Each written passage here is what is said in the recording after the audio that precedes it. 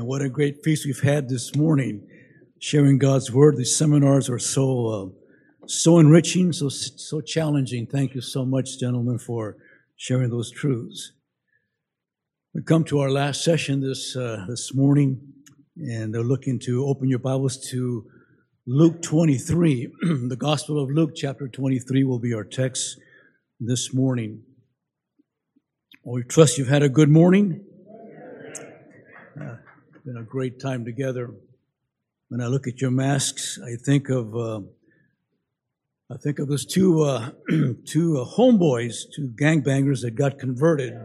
They came to Christ, and no sooner had they come to Christ than when they were cruising down the boulevard, and one of their former gangbangers shot them both dead. And so they end up going to St. Peter's Gate. And they go up to St. Peter's Gate, both of them, and they see Peter there, and they said, "Peter, we're here in the pearly gates. Could we see Jesus?" And he said, "Well, let me check." So I went up, and he said to the Lord, "Lord, there's a couple of guys that they just came, and they want to talk to you, want to see you. A couple of gangbangers that got converted, and they want to see you." He said, "Sure, bring him in." So Peter goes out, and then he comes back in. He says, "Lord, they're gone." "They're gone? The gangbangers are gone?" "No, the pearly gates are gone."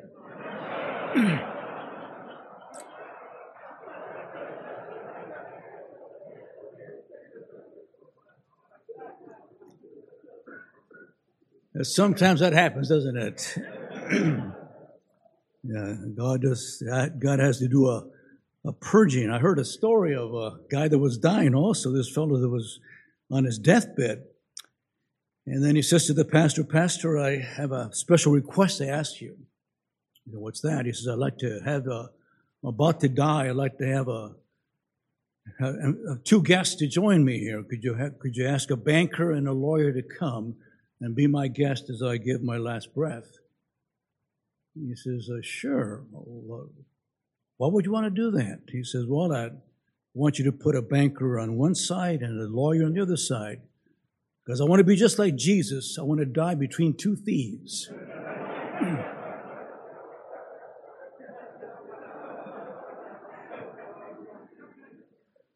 Well, we want to be like Jesus, but not like that, right? Actually, our text is going to be about the two thieves this morning. In Luke's Gospel, chapter 23, we have an account. And starting at verse 32 of Luke 23, "And there were two others also who were criminals, were being led away to be put to death with him. When they came to the place called the Skull, there they crucified him and the criminals, one on the right and the other on the left.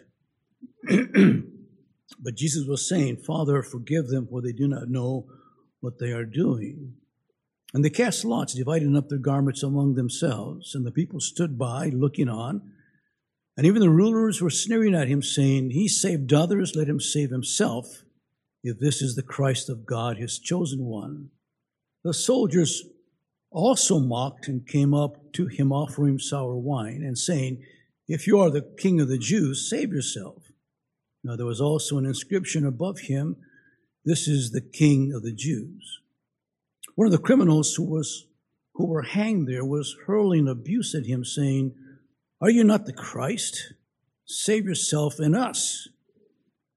But the other answered, rebuking him, said, 'Do you not even fear God, since you are under the same sentence of condemnation?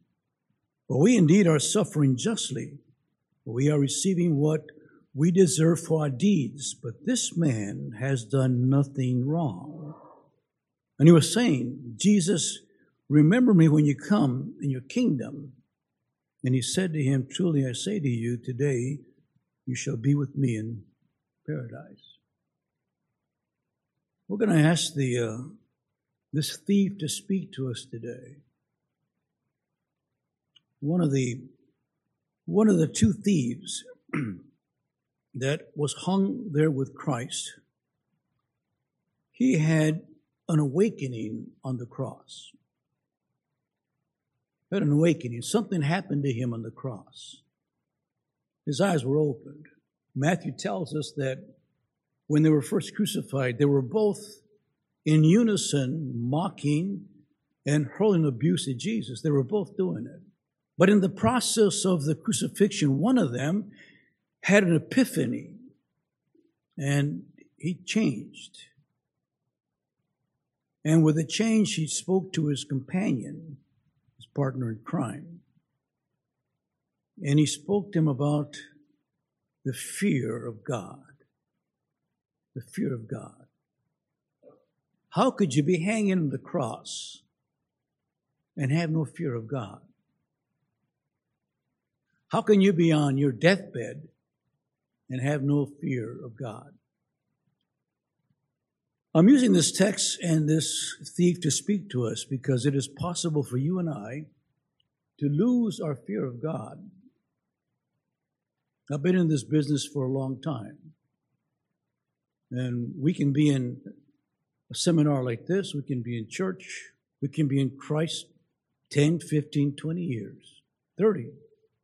And then slowly lose the fear of God and even apostatize and live as though there is no God and have no fear, no awe, no reverence, no wonder of God. It can happen to you, it happens to preachers.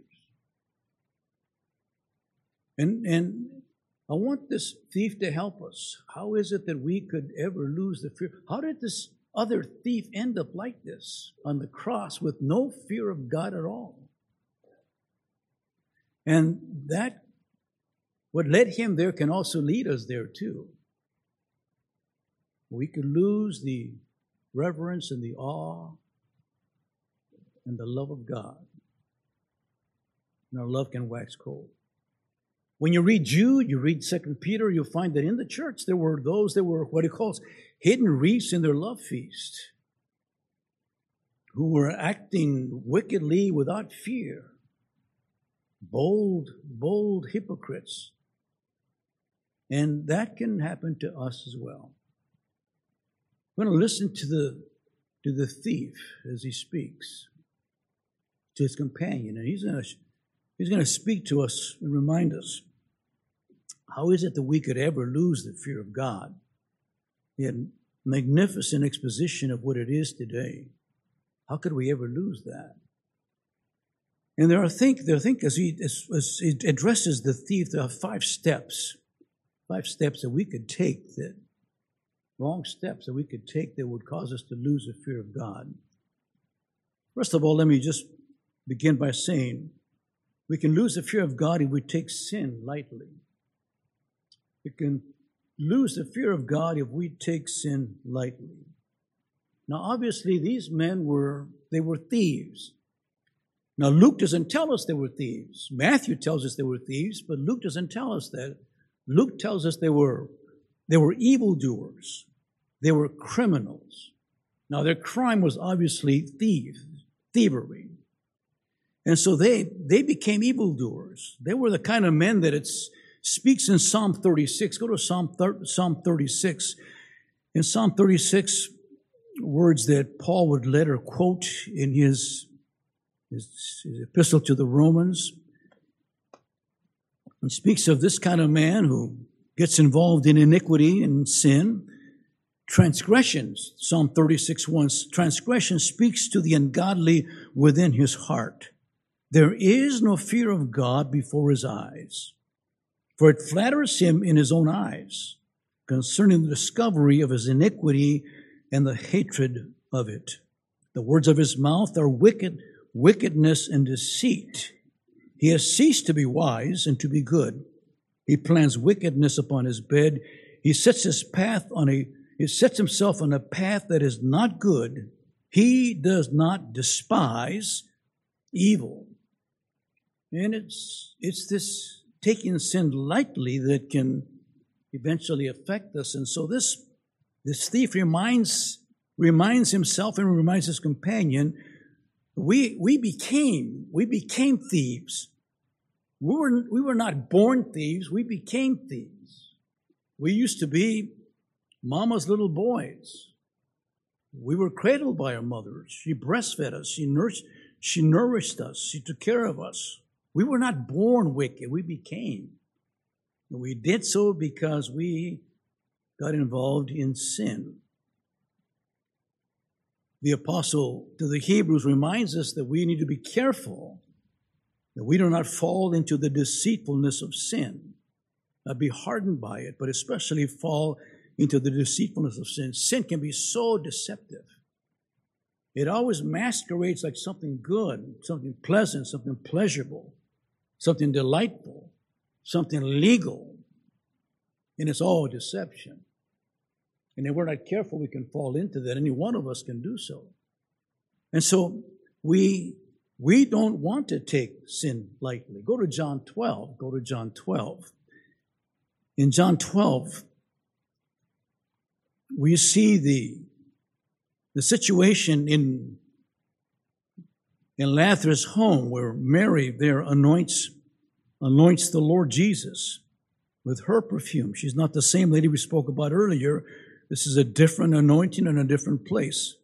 And it says in verse 4, but Judas Iscariot, one of his disciples, who was intending to betray him, he said, why was this perfume not sold for 300 denarii and given to the poor people?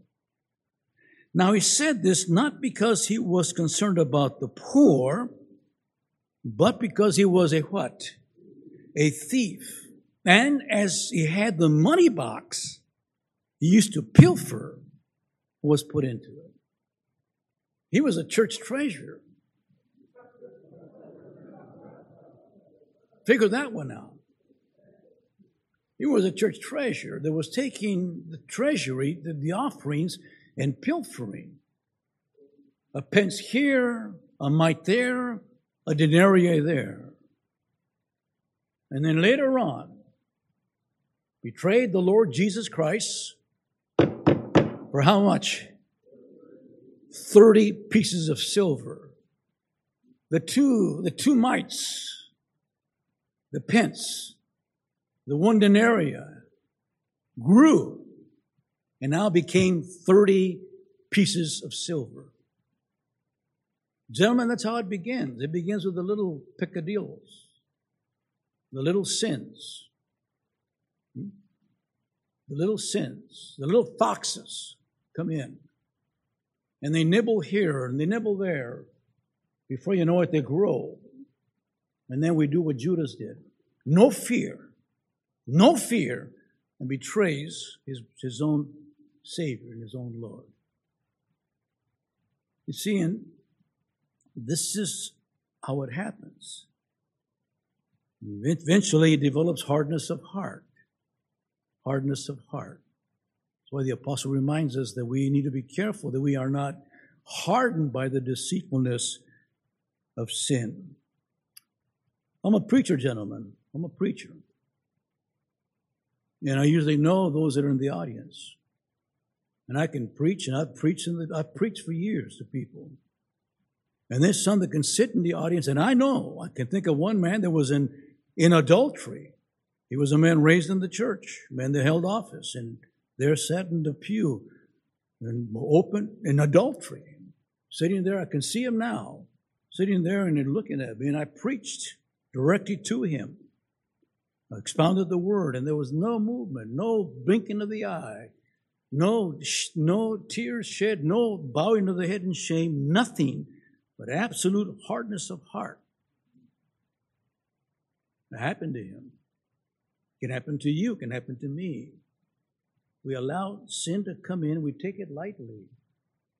And so when the man speaks to his companion, he says, you know what, we are thieves. We allowed ourselves to get into the situation. We are here. How could you not fear God? Well, because you allowed yourself to become this. And your hardened heart against God. And I would say, brothers, this morning, as we have talked about the fear of God, it'd be great for us to look at our lives and make sure that we have not allowed us to begin to take sin lightly.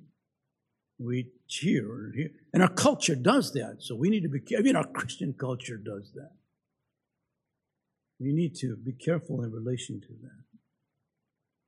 And going back to Luke 23, there's a second problem that the thief, his companion, exposes his fellow criminal. And that's, do you not fear God? Don't you fear God? That was in response to what the criminal was saying.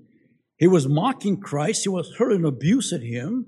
He was saying, are you not the Christ? Save yourself and us. Now, the gospel writers, both Matthew and Luke, do us a favor because they scan the audience. For example, when you go to Matthew's scans, begins with the populace that were watching the crucifixion. They're mocking him. The general populace, all the crowd is out there laughing and mocking at Christ. And then the rulers, the chief priests and the scribes, they chime in and they began to mock him. Are you really the Jesus? Are you the Christ? Come down and we'll believe in you. And even the soldiers get into the fray. The ones that's authorized and given the charge of crucifying Christ, they also, are you the King of the Jews? That's what it says up there. Jesus of Nazareth, the King of the Jews. Do something, save yourself. And then the criminal, he joins in. And he starts and he says the same thing. Are you the Christ? Save yourself. Mocking. And the thief then turns to him. Don't you fear God? Don't you fear God? Mocking him like this? Mocking this man? Don't you fear him? And gentlemen, what I've seen throughout the years is that we can as men of God, get into a form of life where we are actually doing the same thing concerning the holy things of God. We can also begin to mock religion. We know the game well. We know the game. We know the terminology well. We know how to do things, and we begin to mock the things of God. We can mock the truths. Jesus had the strongest condemnation against the scribes, the Pharisees, these hypocrites who knew the truth of God and mocked it. They laughed at it. They minimized it. They betrayed it. They exchanged it for their traditions. Took the Word of God and removed it and replaced it with their own ideas and their own traditions, and the Lord rebuked them for that. We can do the same thing. We can take the precious truths of God and then just take them lightly and don't honor them as we should. We can take the holy things of God, things that we consider holy. I mean, you know your Bibles. I hope you know your Bibles, where that high priest Eli had 2 sons. And these sons were responsible to give the sacrifices, to worship, to lead the people in worship. 1 Samuel chapter 2. And they're Eli's sons. They did exactly what it says here. They were mocking God. They were responsible to lay the offerings, to give the offerings to God, and instead of doing it righteously, they were in some ways embezzling. They had ladies that came to help, and they were committing adultery, fornicating with them. Here they are in immorality. Here they are in embezzlement. Here they are, the priests. They knew the office. They had the office. And there they were carrying on, mocking the very office, mocking the sacrifices, and they had no fear of God before them. This is frightening.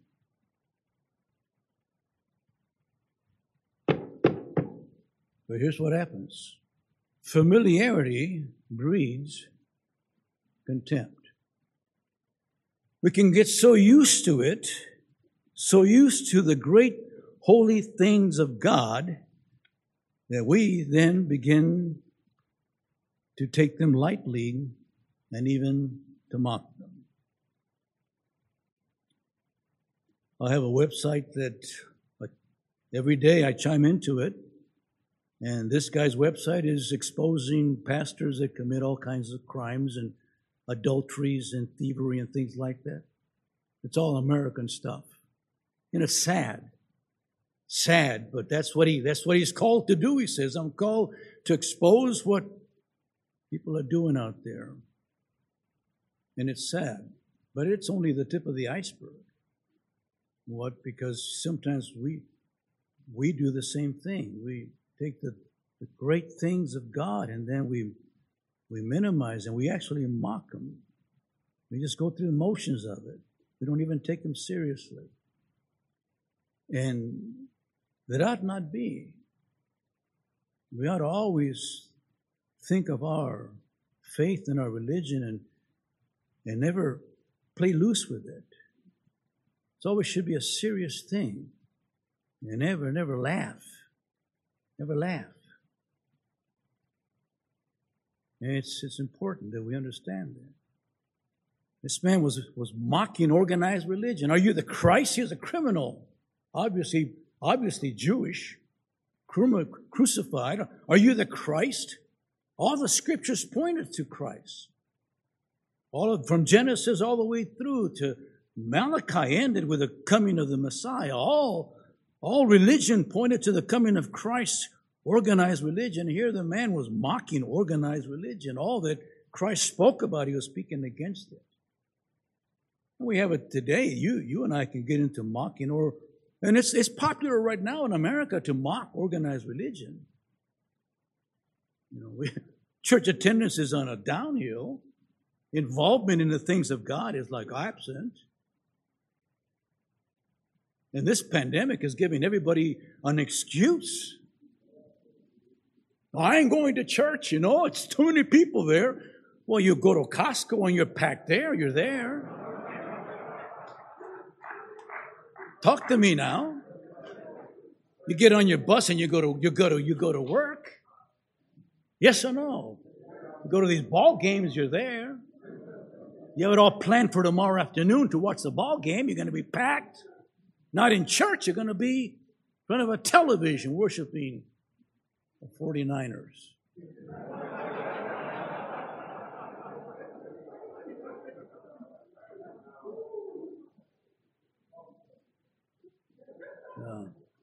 Jesus never mocked religion. He never mocked religion.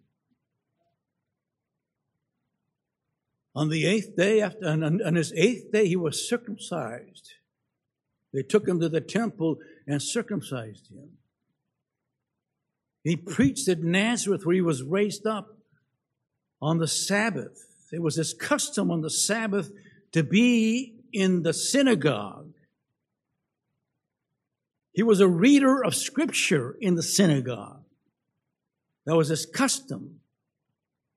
A few days before this, he cleansed the temple that was being desecrated.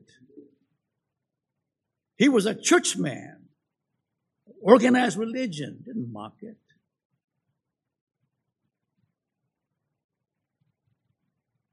People do. They mock heaven, they mock hell. And the Lord reminds us, God is not mocked. Whatever a man sows, this he will also reap. And so we don't want to dare. The biggest battle that we have today among evangelical Christians is dealing with their licentiousness, their looseness. Not how close can I get to God. All these examples like Jonathan Edwards and John Bunyan, and the great men of God who try to be as close to God as possible. But when they went to preaching, the preacher preached, they preached the little details, the dotting of the I and the crossing of the T's. They went home and repented about that. And we preach on those things, and there's a riot in the church. Upset. Where's my freedom? Not where's my holiness? And so we mock. And so you say, don't you fear God? Have you no fear of God? Mocking this man? the way you do? And then he adds a third. He makes a third observation about this man. You lost your fear of God. You have no fear of God. And don't you understand that you and I are in the same sentence of condemnation? How can you hang there and say that? Look at you. You're on the cross. You're getting crucified. You're in the same sentence of condemnation, and there's no fear. In a few moments, you and I are going to face God, and there's no fear. You've lost it all. And that happens. We read early out of Hebrews chapter 10 that vengeance is mine, saith the Lord. I will repay. Our God is a consuming fire. You see, we can lose. We can lose the whole fear of retribution. We can go through life after a while and realize, see, at first when we come to Christ, we're new Christians, we're new people. The fear of God, as we expect this morning, we don't see it as love, we don't see it as reverence. We see it as God's righteous judgment and His wrath, and we are driven to fear, and we behave because of retribution. But after a while, we lose that. We lose the fear of retribution, and then all of a sudden, then we lose the fear of God. Ecclesiastes 8, turn there, please, Ecclesiastes 8. Solomon reminds us here of this very truth.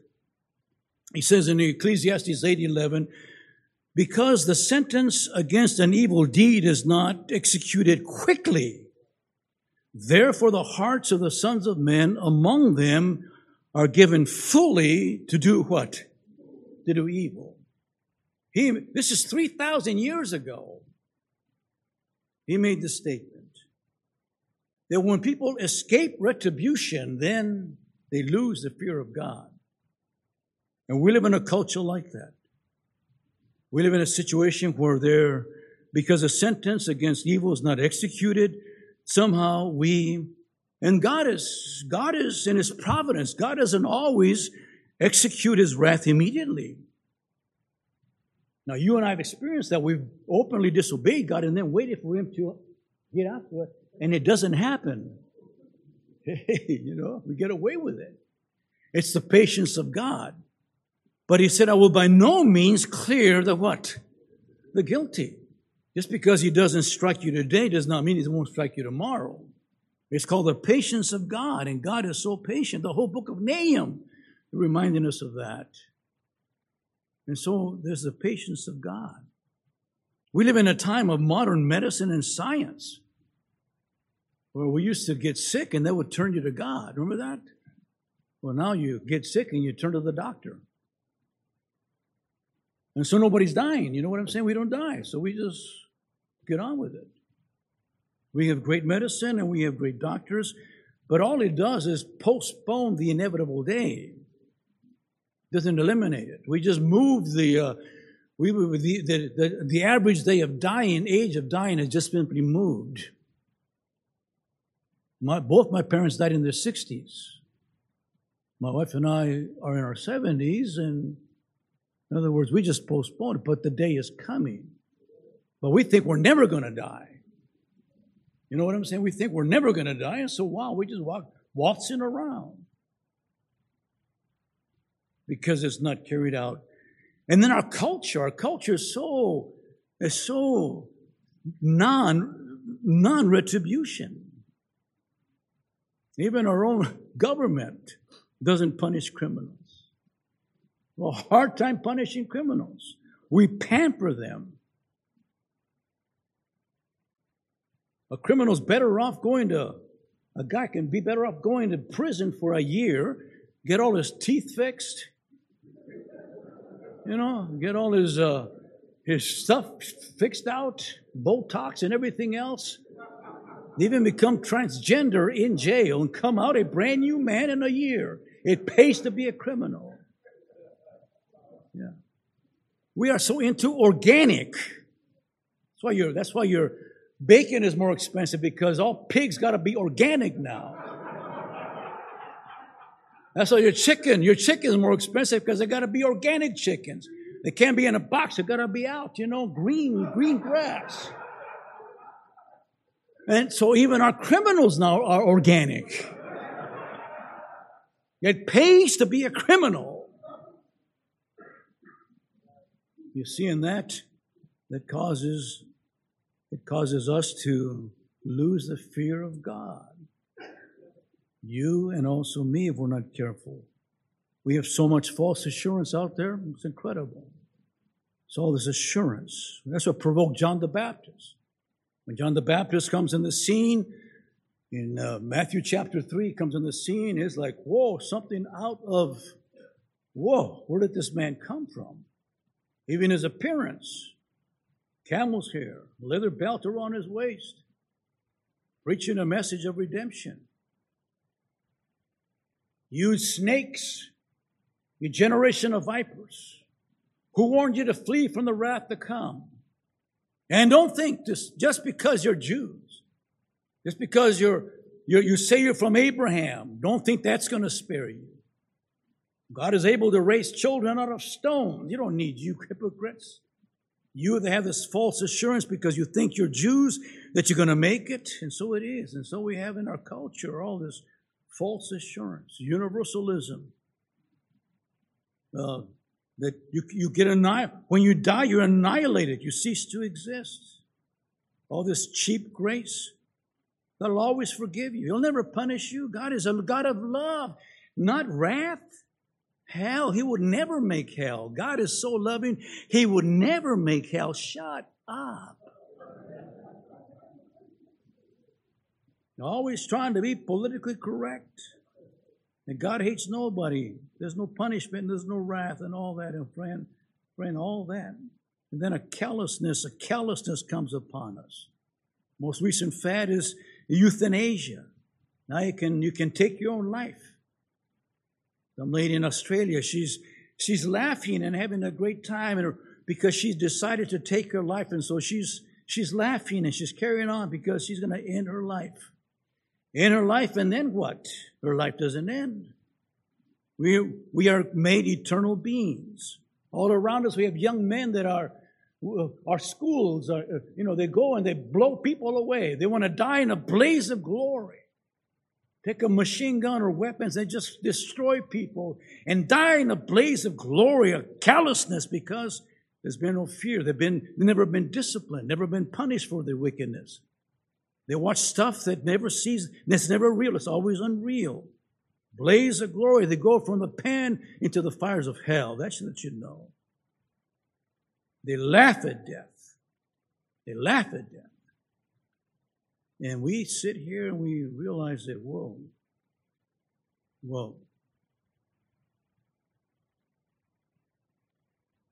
We dare not lose the fear of retribution. The fear of God. This guy lost it. And then he moves along, fourthly, to another area. He says to him, you have no fear of God. You and I are suffering justly. We deserve what we're getting here. We deserve it. We deserve that cross. I deserve it, and you deserve it. We are suffering justly. Where he's saying, save yourself and us. We know that you're the Christ and you're not guilty, but save us too. You know why, Jesus? Because we don't deserve to be here either. See, that is the problem. The problem is that we don't think we're guilty. I guess you know by now that most guys in jails don't think they belong there. Remember when you were there? You didn't think you belonged there either. Talk to me now. Yeah.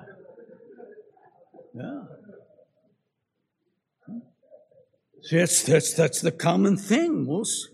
We don't deserve this. We have a society. We have a generation of blame. We blame everybody except ourselves. And that's why this man on the cross is there doing a thing. He's lost his fear because somehow he thinks he doesn't deserve to be there. And there's going to be ultimately someplace, somewhere, someone going to set him free. And it's not. So we blame. We blame our parents. We blame mom and dad for our miserable lives. Some of us husbands blame our wives. Now, the reason why I don't love God the way I should, Pastor Montoya, is, well, you don't know my wife Jezebel. You don't know her. Well, let me ask you, sir, who puts the spoon in your mouth? I'm going to ask you one more time. Who puts the spoon in your mouth? Talk to me. You do. Don't you? I mean, I feed myself, don't you? I can't blame anybody else around me. And yet we're blaming mom and dad, blaming our spouses. We blame society.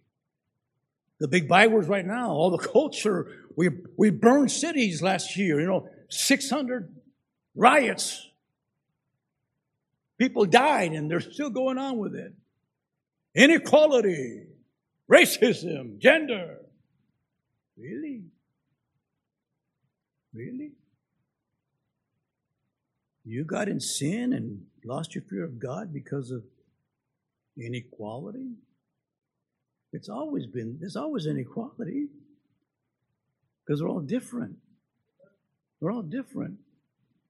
Some of us are lazier than other people. You know what I'm saying? You don't mind taking the bus. Dr. Felix drives a Mercedes. Inequality. Got to get mad at him. Oh, look at him.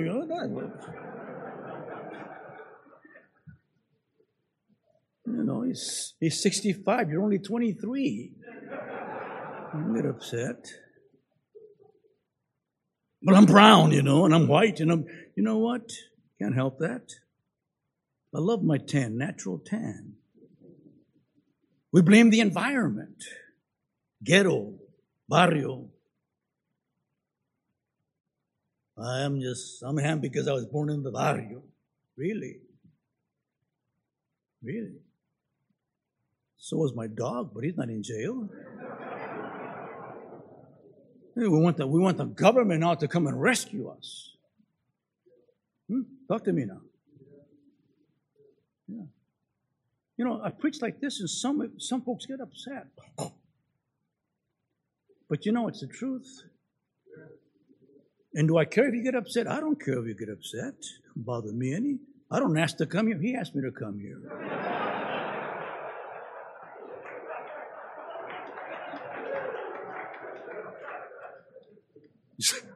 Someone said this. He says, you throw a rock into a pack of dogs. A dog that yelps is a dog you hit.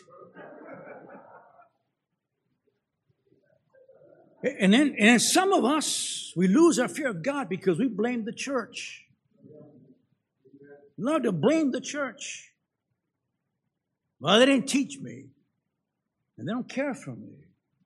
Nobody calls. Nobody visits. So we blame the church.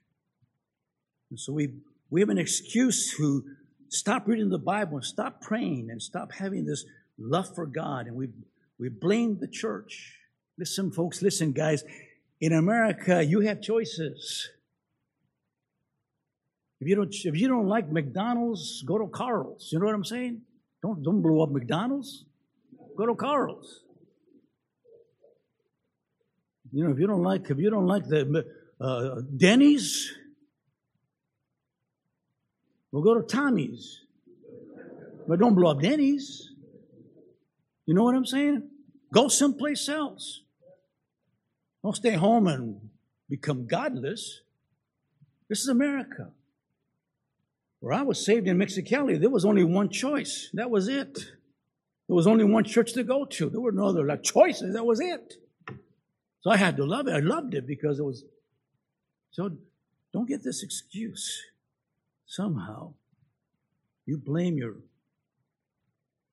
or my pastor, he just went by the wayside. He disappointed me. Really? You have your eyes on men? You should have your eyes on God. Yes or no? I'm a wagon train kind of a guy. The old movie Wagon Train. The other day there was a program, and there was a preacher that had fallen by the wayside. And one of the young guy made an observation. He says, do not judge God by the people who worship Him. Whoa. Right between the gut. Don't ever judge your God by the people that worship Him or serve Him. You judge God by what it says in the text. Amen or not? No. Don't blame. Yeah, we have no excuse. If you lose the fear of God, it's whose fault is it? Ours. No. Always own up. Always own up. Always own up. Like the thief did. We are suffering justly. He owned up to it. He owned up to it.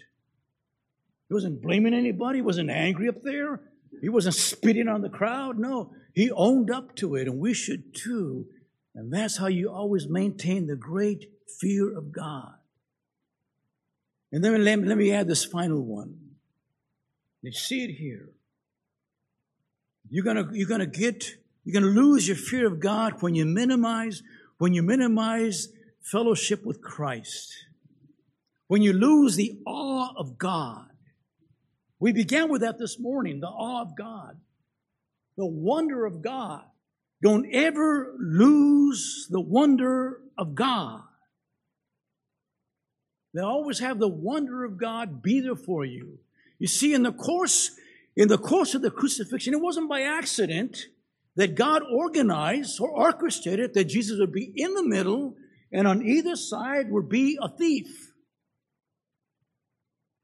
Because it gave the thief an opportunity to look and compare the man in the middle and his partner in crime on the other side. And throughout the course of the crucifixion, to do a comparison of this man who spoke to his disciples and he said, "This is your mom and this is your son." And who said to the crowd, he said, "God, forgive them. They don't know what they're doing." Was he dragged his cross to the cross? He said to the women that were weeping, "Women, don't weep for me. Weep for yourselves and for your children. Don't weep for me." He heard that.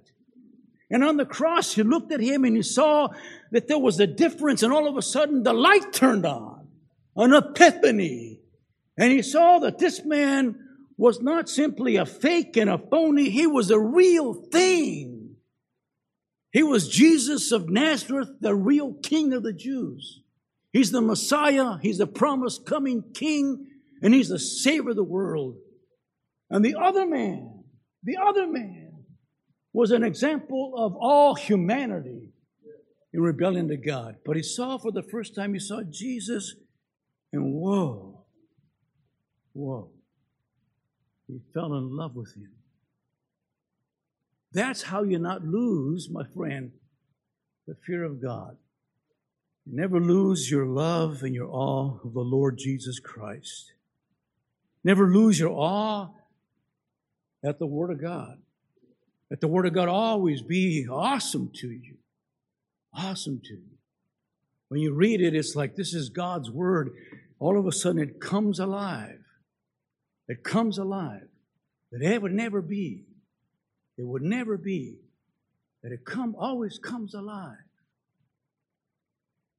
When you lose the awe of the Word of God, oh friend, don't lose the awe in the worship and ministry of God. The psalmist says, "I want to be in your tabernacle. I want to be in the house of God. I would rather be a doorkeeper in the house of God than dwell in the tents of what? Of wickedness. I want to be where God is and worship Him." Friend, our culture, you got to be careful with that. We have so much We are bombarded by stuff 24/7. I don't know how many million signals are given out every single second in our world. We're just overwhelmed. If you're not careful, you're going to be overwhelmed and you're going to lose the awe of God and the worship of God. I mean, I jog every so often, 2 or 3 times a week. I don't listen, I don't have music. I don't want to be distracted. I want to get out and I want to see God and His creation. I want to get to the top of that hill and look out and see the San Gabriels with snow on them. We haven't seen them like for 10,000 years. Now they have snow. And to see that and the clarity of it, I want us to be able to enjoy God's creation. I don't want to be hearing trash and junk. For me, Sunday is the Lord's day. It is still the Lord's day. It is the Lord's day whether I preach or I don't preach. It is a time for God and the peace of God. I don't just listen to sermons. I don't want to be overwhelmed and have so much familiarity it becomes a contempt. I want to stop and savor. You know, if you know me well, you know that I eat very slowly and it takes forever to me to eat. I'll sit down, it takes me like an hour to eat. My wife has a fit because she eats like I won't tell you when she, scratch that from the tape, okay? And my grandkids said, Grandpa, you're still eating? Because they don't eat, they just suck. That's the way they eat. The heck, take a hamburger. That's just some of you guys eat. Chili cheese fries, you don't even taste them. They're gone. Oh, you take a chili cheese fry. Mm. Mm-hmm. You know what I'm saying? And that's worship. That's what it is. That's what it is for us to meet together. I'm a pastor of a church. The men are here. They know that. If it's worship and somebody's sitting there talking when I'm preaching away, somebody's messing around, I'll stop and say, hey, you want to talk? Get out of here. Get out of here. This man pays good money to come in this church to sit here and listen to God's word and worship together. If you don't want that, go. I'll do that. No, I don't recommend that you do that in your church.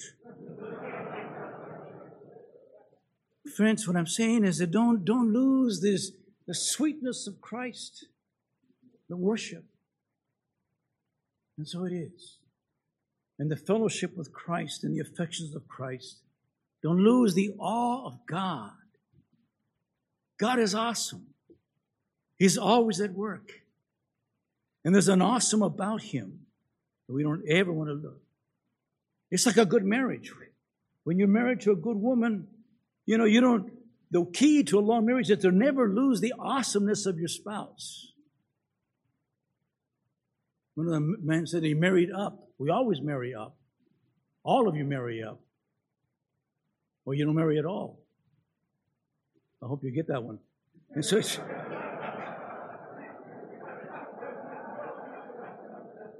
yeah. You see, you don't lose the when you don't lose the awesomeness of your wife, how glorious and how godly and how good she is. And you don't deserve her. Wow, then that just makes you love her even more. You said the coach of the UCLA Bruins, when his wife died, he was so in love with her that even after her death, he would lay a rose on her bed every single day. That's how in love he was with her. May we be in love with Christ. Amen. Never, ever, ever lose your awe of Christ. Thank you, Lord, so much for loving us. and blessing us, and for this wonderful day. We pray in Jesus' name. Amen. Thank you, gentlemen.